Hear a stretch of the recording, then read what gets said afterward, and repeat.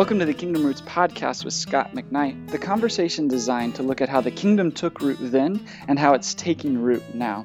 I'm your host, Chaz Robbins, and today on our episode, we're talking about navigating change as a church leader. We're doing this by looking at the epistle Paul wrote to Philemon, because in this epistle, we think he gave us a vision for how we can navigate change as a church leader.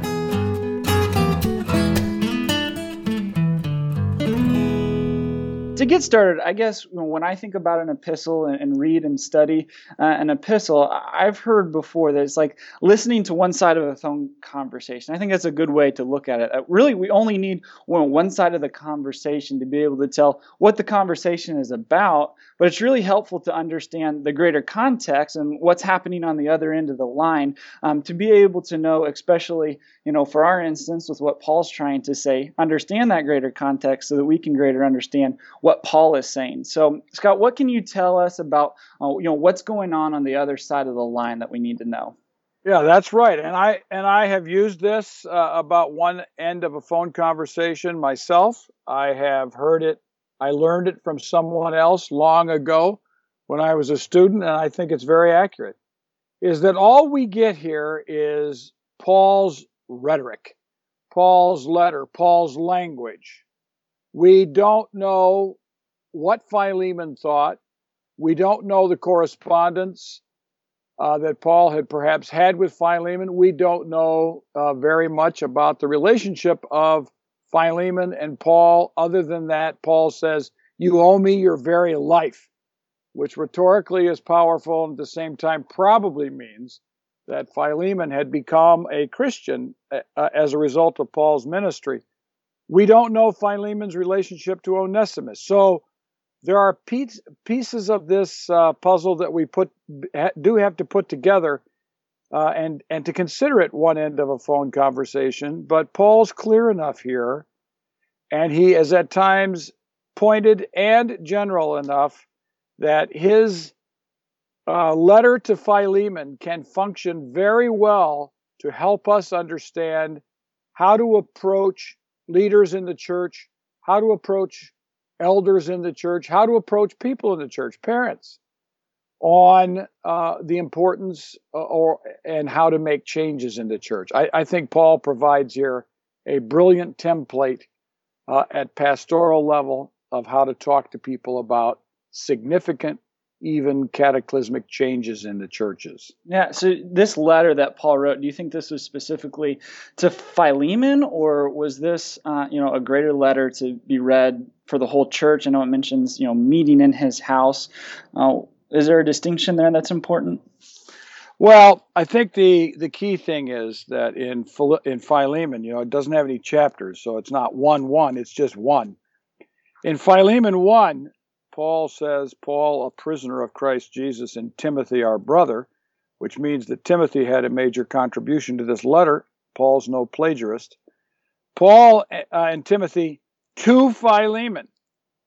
And the NIV puts in sort of, a break.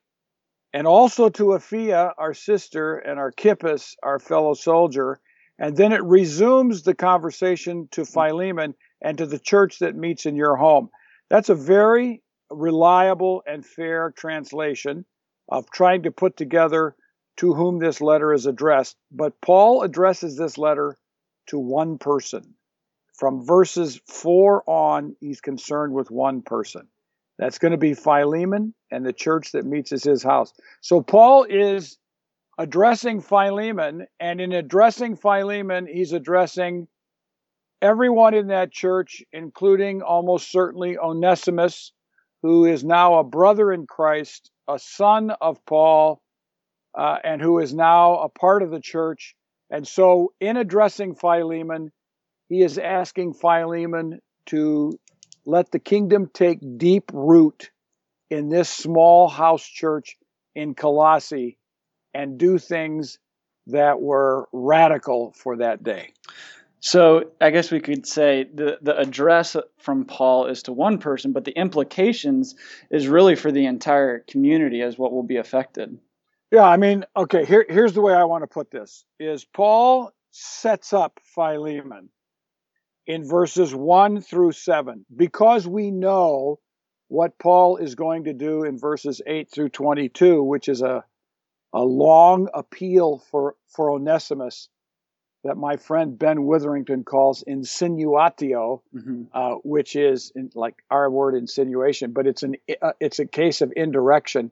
Paul gently, and never overtly, but gently, one time after another, is appealing for the manumission or the emancipation of Onesimus from slavery to be set free so that he can work with Paul in gospel ministry.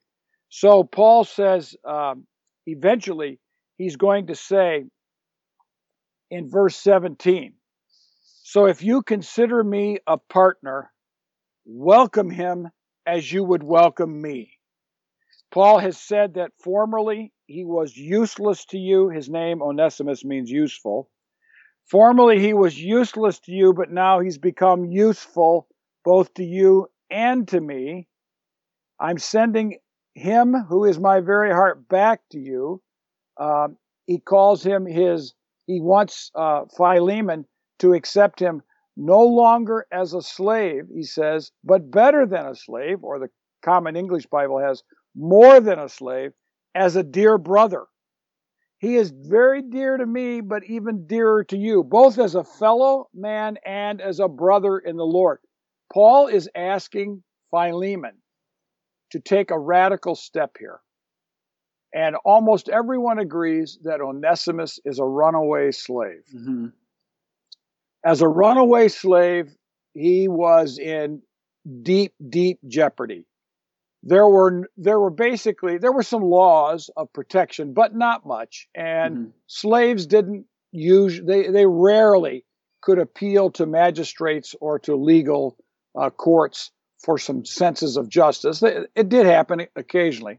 But by and large, if he's a runaway and he returns, it's not going to be good. He could be shackled. He could be chained. He could be beaten severely. It's not going to be a warm homecoming for him. It's going to be bad. He doesn't want to go back, but he becomes a Christian somehow. We don't know exactly how. He becomes a Christian under Paul's ministry, and Paul does not want to keep him as a runaway. He wants Philemon to accept him, and he wants Philemon to release him, and he wants to create. Now here's the thing you have to think about, Chaz. If you Philemon has a slave. Most slave owners, remember this, Philemon is a slave owner. Most slave owners in the Roman Empire did not have just one slave. Mm-hmm. Philemon very likely had the non-legal status of a husband and a father, which would mean, he had a wife, but legally you couldn't get married as a slave. So Philemon, Onesimus is a slave, probably has a wife, probably has children. There are probably other slaves in the household. Mm-hmm. And now think about this. When Paul makes this appeal in this letter to emancipate, to welcome him as a brother in Christ, rather than as a slave, more than a slave, better than a slave, as a brother, as a son, he is going to he's going to open a door where every slave in that house is now going to say, well, if Onesimus is liberated because of what has happened to him in Christ, and if Onesimus was a runaway, and even as a runaway got liberated, how about us? Yeah. So Philemon, now here's something else we have to imagine, which I think is one of the most charming, I guess we could use the word charming, but one of the most potent, poignant moments in my own study of this letter is to realize and imagine our way into the first century and to see Philemon listening to this letter read publicly, and many people think Onesimus is the letter reader, the courier. Mm-hmm. We don't know that for sure, but the way he's described, it's often the way couriers are described. All the eyes are on Philemon, the letter courier and the lector or the reader of the letter standing there with the authority of the Apostle Paul, even if that authority self-denied by Paul, he doesn't want to use that authority. Mm-hmm. Even if he's denied it, he's still being heard in this letter. And we need to realize up until this moment, nobody in that church, and not Philemon, but the courier and Onesimus and whoever else is with them from Paul, all know what's going to happen when this letter is read publicly. They knew the contents and they knew the purpose. So the head of the household, Philemon, a man of status and power, is about to be confronted by the Apostle Paul with a request. And however skilled Paul is in not coming out directly and being too bold and telling Philemon what he has to do, everyone in the room understands what Paul is saying to them when this letter is being read. And we have to realize that Philemon's will and his heart are locked into, cornered into the mode of decision. Yeah. And Onesimus's hands are sweating in hope, thinking, if he liberates me, this is going to be awesome. And the other slaves are sitting there saying, wow, if it happened to him, it can happen to me. Now, here's what I'd like to say about this letter for changes in our church. So let's just admit that a very plausible and the common reading of this letter is that the Apostle Paul denies his apostolic authority and says, I'm appealing to you on the basis of love. I could do this in confidence. I want you to treat me as a brother. I don't want to use any authority here. But I want Onesimus emancipated. I want him liberated for the sake of the gospel. I want you to surrender him as an employee in that sense, as someone who produces money for you. And I'm going to ask you to do this on the basis of gospel work. And as a result of this, I'm going to ask you to embody in this church the liberating power of the gospel, so that kingdom roots take deep and slaves are set free, so that there will be neither slave nor free in this church.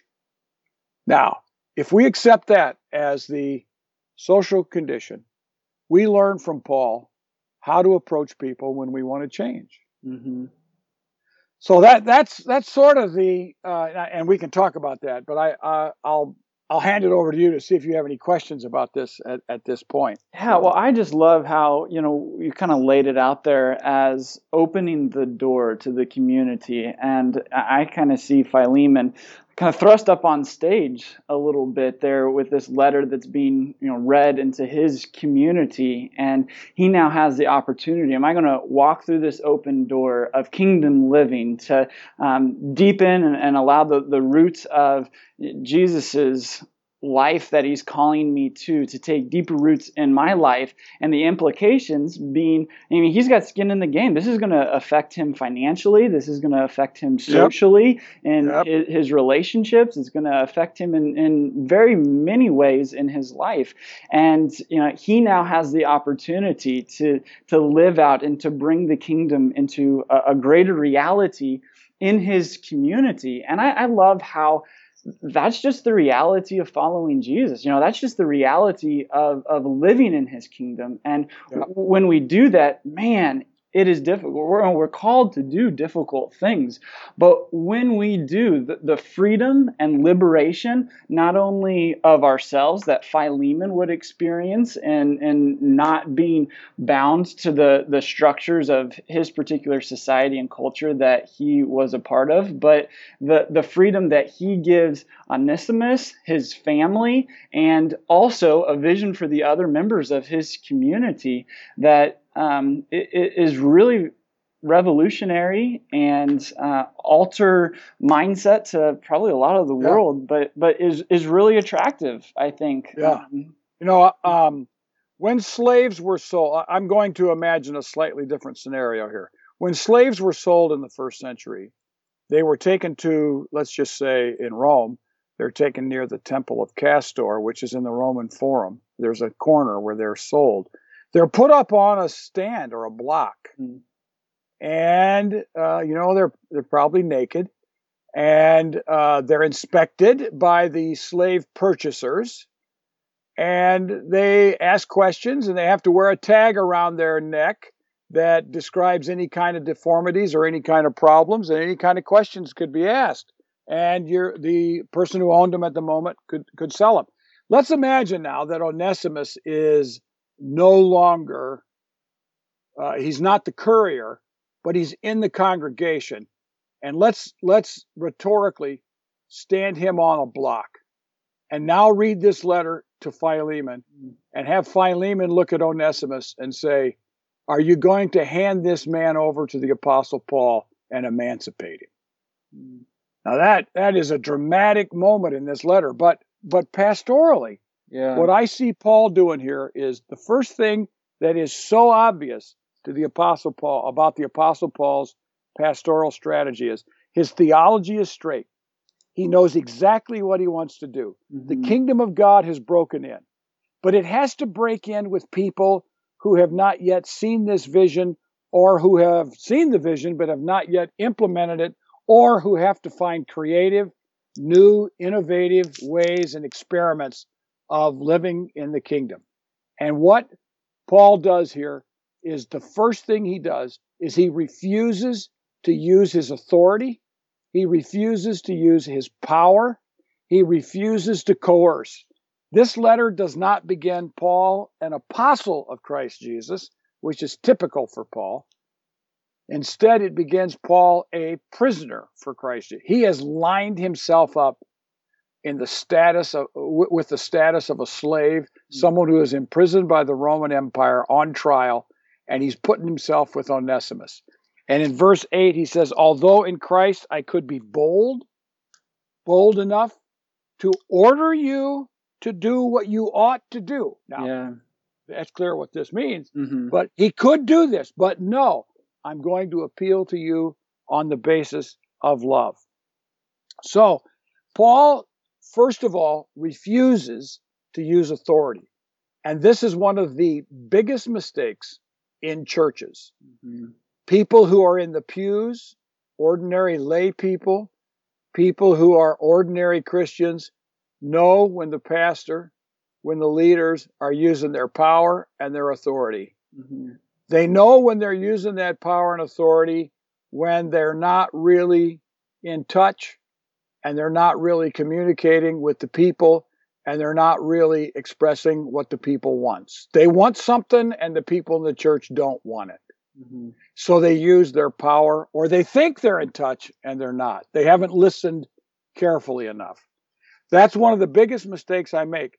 And the people in the church that I see, it's one of the biggest mistakes that I see made in leaders. The other side is this: is lay people feel coerced, forced, abused. And one of the reasons people leave churches today is those pastors didn't listen to what the people in the church wanted. But a good pastor, a good leader who wants to effect change in a church follows the strategy of Paul, which is the strategy of Jesus, that though he was equal with God, he chose not the path of authority and power and might and coercion. Instead, he took upon himself the form of a slave. There you go. And he humbled himself to the point of death on a cross, and then he was exalted. So Paul adopts the strategy of cruciformity, according to Michael Gorman. I like to use the expression Christoformity, because it's cross and resurrection, is that Paul adopts that strategy rather than the strategy of coercion. And so instead of making people do something, instead of compelling people to do something, instead of rhetorically trying to argue people to do something, Paul says, I'm going to appeal to you as a partner. I'm going to appeal to you as one who loves you and you love me, that we have this partnership in faith. He says, I want you to respond to me as a person because you love me, because I love you, and I want you to respond in a way that you're completely in agreement with, and I want you to respond in a way that expresses the kingdom of God. I want you to bring the kingdom of God into living existence. I think it means liberation of Onesimus, but I'm not going to make you do that. So I totally agree with that. That Paul is playing the same path of leadership that Jesus modeled and lived out, in that of love and of care and invitation for people. Just to play the devil's advocate a little bit, I wonder how we keep this in tension and contrast with some of other Paul's more direct words of instructions to, like, the Corinthian community, and they surely were doing some very immoral and improper and just simply flat out wrong things that he was very direct to them about in church discipline, and that church discipline being within the discipleship, and as well in some other places, for example Galatians, he's very to the point and straightforward. And I just wonder how do we balance that? How do we make sure that part of Paul's writing is true as well when we look at this? Yeah, I mean, this is the whole dilemma of servant leadership, isn't it? Mm-hmm. Servant leadership at times has to assert itself. The leader is not a leader if the leader is not leading. I mean, this is part of the issue. I would put it this way: there is a time to use the cruciformity strategy of Philemon, and there is another time when we have to be a leader and call people to follow the direction that we think God is calling us to. When you coerce, you are no longer being a leader. Then you're being forceful, and you're no longer following the pattern of Christoformity. There are times, let's say theologically, someone is teaching something that is really goofy. This is where, we take people to the side and say, what you're teaching is contrary to historic Christian doctrine, or maybe you're in a denomination and you say, this is contrary to what our church believes. And part of your leadership is to agree with these kinds of theological positions. So there is a time to correct. One of the words Paul uses in Greek is noutheteo. The word is admonish. It's an instructing, admonishing, correcting mentality. And the Word of God does this to us. So I think that there is a time to instruct and admonish on the part of leaders. There is a time for leaders to lead and to go ahead and to call people to follow. But Paul is now in a situation that is tricky and difficult and requires discernment. It requires maturation on the part of Philemon and the church in Colossae that meets in his house. It requires agreement rather than conformity. And Paul's strategy in that context, and of course, this isn't a foolproof method for every theological or every pastoral problem we face. But clearly in this letter, Paul believes that the strategy of getting Philemon to emancipate his slave. Mm-hmm. Now, I got to tell you, this is a big moment. Mm-hmm. This is a big issue. This is no small adjustment. No. Should we wear choir robes or not? Yeah. What color of the carpet? Should we wear bow ties or should we wear regular ties? This is no small moment in Pauline ministry. This is the emancipation of a slave for the sake of the gospel. So there's a lot of factors at work, and Paul is being a leader, and Paul makes it clear that I could be bold in Christ, but I'm not going to. And I sit around and wonder, because I think about these things and I have time to do it. I sit around and wonder, what would have happened if Philemon said no? Would Paul have then said, okay, now I'm going to be an apostle here, and you're going to have to do this? Yeah. I don't think he would have. I think Paul's relationship with Philemon is such that he can talk to him like this, and he can expect him to respond, because Philemon loves Paul, and Paul loves Philemon. They both love Onesimus, and they want what's best for the sake of the gospel. Mm. And I think that this is a pastoral strategy. It is a strategy for church leaders, and it is a strategy that lay people would love to see it in operation in their churches. Absolutely. I've been around good leaders in my life. Not every leader I've been around has been good, but I've been around some good leaders, and the best leaders are totally in touch with the people they're leading. Mm-hmm. The president of Northern Seminary, Bill Shield, our new president, has amazed me with his skill at communicating with people across the spectrum of our school. Students know him and love him. Staff know him and love him. He's only been here a month. Yeah. And he's constantly in communication with us about what's going on. And he's a brilliant example of what Paul's doing here. I don't know, I'm sure down the road, he's going to have some ideas for what Northern Seminary can be and should be, and he's going to set out his vision. But I am absolutely certain when he sets out his vision and begins to chart the state of the seminary and where we're going to go, that Bill Shield is going to have been in so much touch with everyone that when he says these things, we're going to say, well, that's what we wanted. Mm-hmm. And I think that's exactly what Paul did. He evoked in Philemon, Paul, that's what I want to do too. I know that God's grace has transformed me. I know the kingdom of God has taken root in Colossae. And I know that Onesimus failed me by running away, and I'm going to forgive him when I welcome him. It's going to be like the prodigal son, and I'm going to liberate him so that he can go forth with gospel ministry. And we're going to do something in this household that has never been done in the Roman Empire before. Yeah. So let's end with that question. So let's suppose, which hopefully, and I think we have good evidence to say Philemon did say, yes, I'll go ahead and emancipate Onesimus.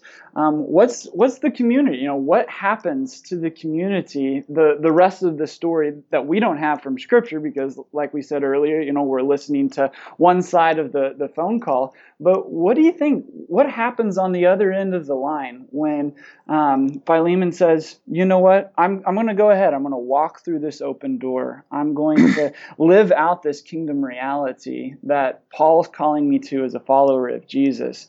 And how do you think the community changes?